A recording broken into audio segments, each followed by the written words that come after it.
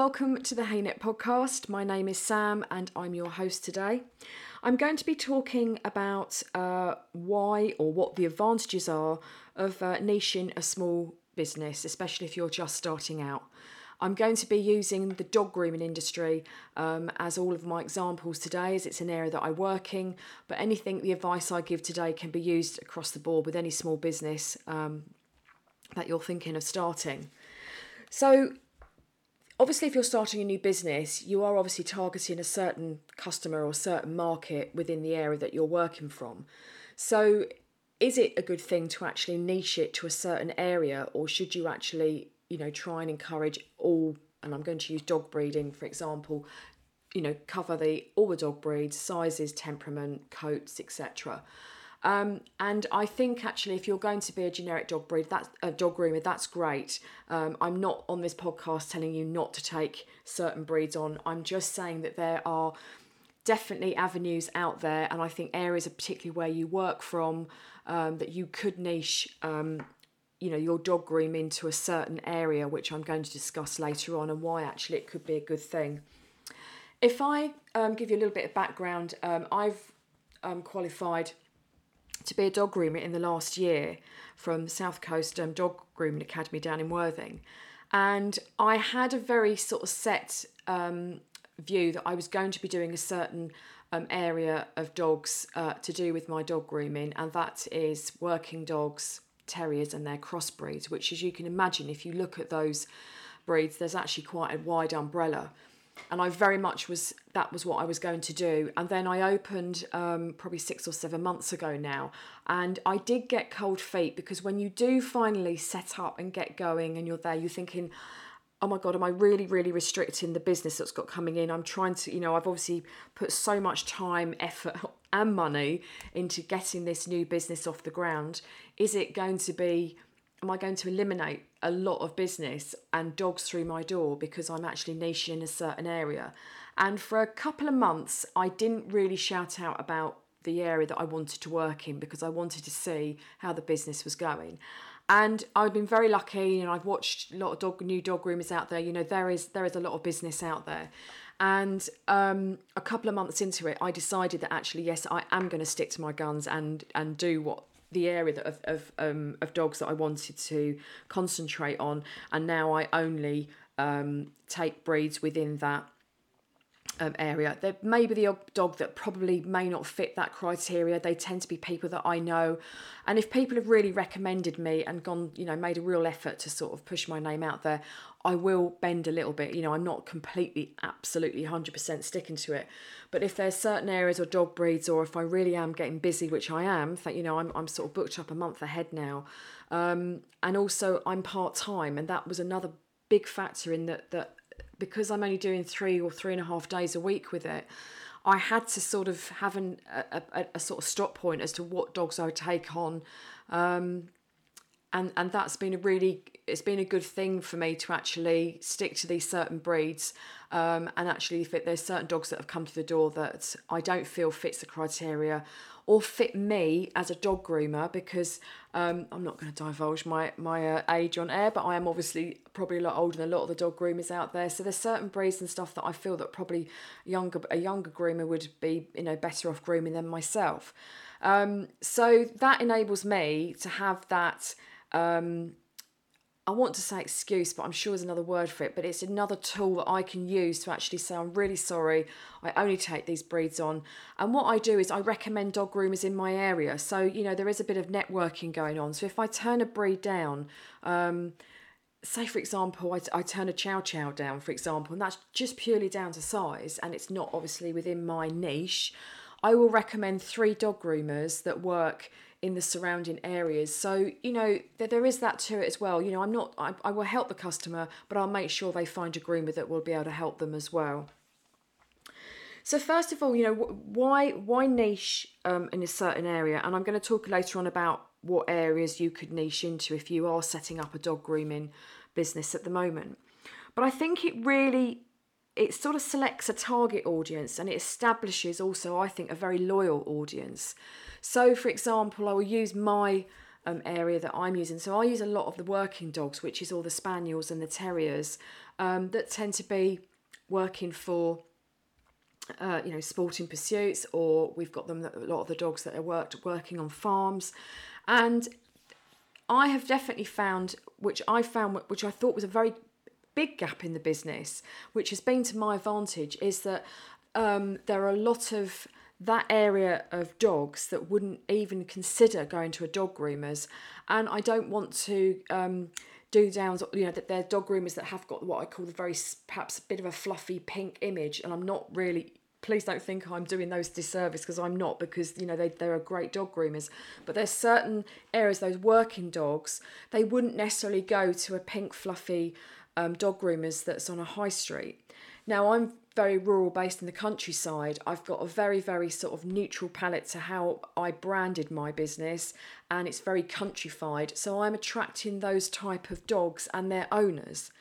And I would say I've had a really healthy percentage of owners that have brought their dogs to me, particularly the spaniel area, that wouldn't have gone to a dog groomer's, or don't feel that their dogs in the past have needed dog grooming, but actually realise that those feathers do need cutting back, and they might need a bit of a clip out, and they get very bad knots and mats behind the ear because they're working in the undergrowth and in the fields.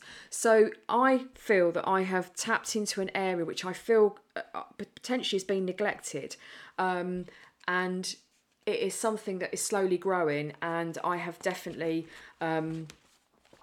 made the right decision in niching those dogs, because they are now coming to me, and that area of my business is growing really well. I also think it sort of reduces competition. That if there are so many dog groomers out there, and there's an awful lot of dogs, let's face it, there, but it then know that client, they will go probably potentially, there's no competition, because I only do those dog breeds. So, if for any reason that another large dog, or perhaps a very small toy dog that needs high standard fluffy grooming, then they're not going to come to me, they're going to go elsewhere, which reduces competition, but obviously benefits the other dog groomers in the area. The big thing for me, which I want to work on, and which is the key in being and niching a business, is I want to become known for the expertise in that area. So I want to eventually be known that, yes, I do put the spaniels into shape for the working dogs. I do put terriers that are working on the farms, or the collies that actually they do need a really good de-shedding and rake out, and they need just putting back into shape just to keep them in order for the job that they do. And I think if you become an expert with a certain breed, and that's what you're known for, and if you're passionate about a certain breed, which I am with those dogs, you become more of an expert in that field. And I'm not saying that you potentially could spread yourself very thinly over doing generic dogs, but please don't feel that, that's a criticism at all. But I feel that if you're concentrating on a certain area, then you become more knowledgeable in that particular type of dog, in its behaviour, in its coat, and in its cut. And that's something that I'm personally working on, and I think is a really good sort of reason why niching a business could be very successful. So what examples of niching a dog grooming business? So I think there's quite a few, and here are the ones that I'm going to, that I think that if people are thinking, well, actually I might niche the business, or work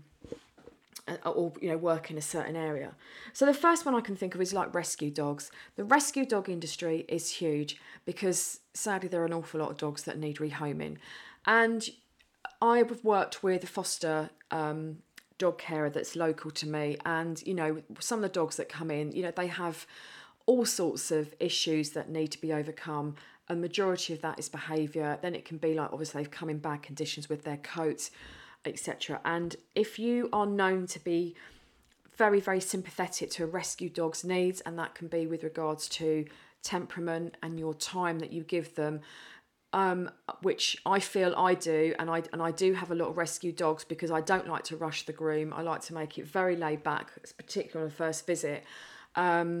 And I have thankfully got the time to give those dogs, where I'm not what I call a dog groomer that's working with 8 dogs a day. I only do sort of 2 or 3, maximum of 4 dogs a day.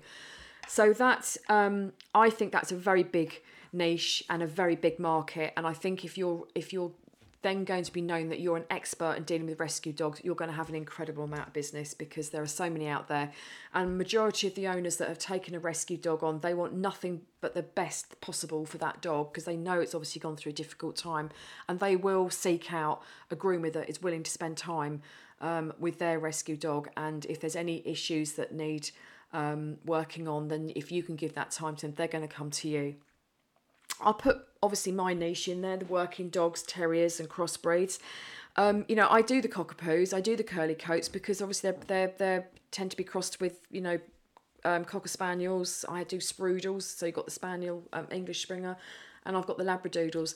It's a big umbrella. So actually that niche which I work with, it's actually an awful lot of dogs. So, feel free to use what I do as well in the area that where you live.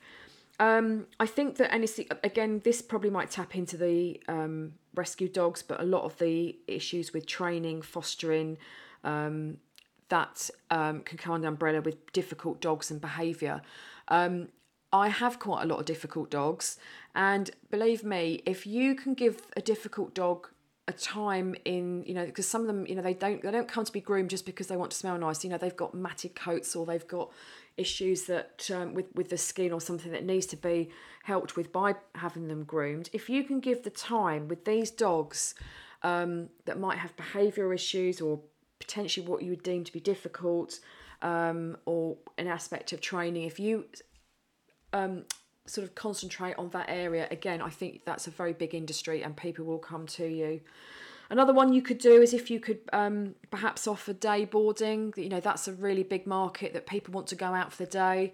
They sometimes don't want to do it, don't want to put their dog into regular dog boarding, but if they want to literally go away for just to have a day out, and they can't take the dog with them, to offer a day board and groom the dog at the same time, big market. So that's something to consider as well, that if you are thinking of offering a particular service, those two really go in hand to hand together. But obviously you'll have to get a license to board the dogs and go through the necessary channels for that. But that's a very, very big niche, I think, that could be worked with. Then there's holistic grooming. There's a very sort of using very natural products, very aromatherapy sort of type of way of grooming a dog. That's very big, and people very much want to be using natural products, essential oils, etc. So if that's definitely a passion of yours, I think that's a very big area as well. There's dog groomers that particularly will only do the doodly dogs, and my God, what a big market that is. So if you really love doing those doodle grooms, then if you niche it in that, I'm telling you, you're going to be a very, very busy dog groomer. So that's perhaps one to consider as well. You could use big dogs as well, that you only do dogs of a certain size, that are above a certain size, because big dogs, I know that some owners struggle to find dog groomers that would do big dogs. I'm sadly not one of them for many reasons, but if you could actually fit your salon out that you are obviously geared up and able to deal with the bigger dogs, again, I think you'll be incredibly busy.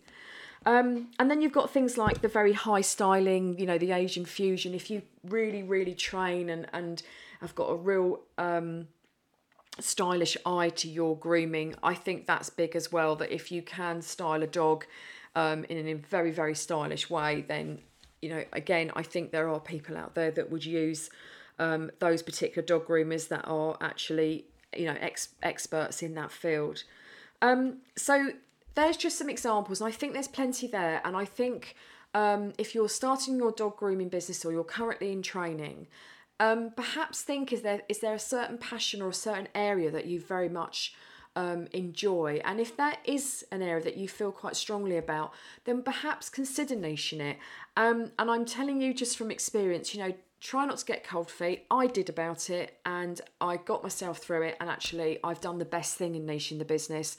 And if you can become an expert with a certain breed and cut or behaviour, etc., I think you are going to be a very, very big, very busy dog groomer. I hope that podcast has helped today, and please obviously ask any questions you have. This podcast will be going to the Paws Through the Doors group, which is a training group with regards to dog groomers that are coming into the industry. Obviously, if you've listened to it through HeyNet, all through Country Barn Dog Grooming, if you've got any questions at all about this area of the business, obviously please ask, and I'm more than happy to help. Thanks ever so much for listening, and I look forward to chatting with you all again soon.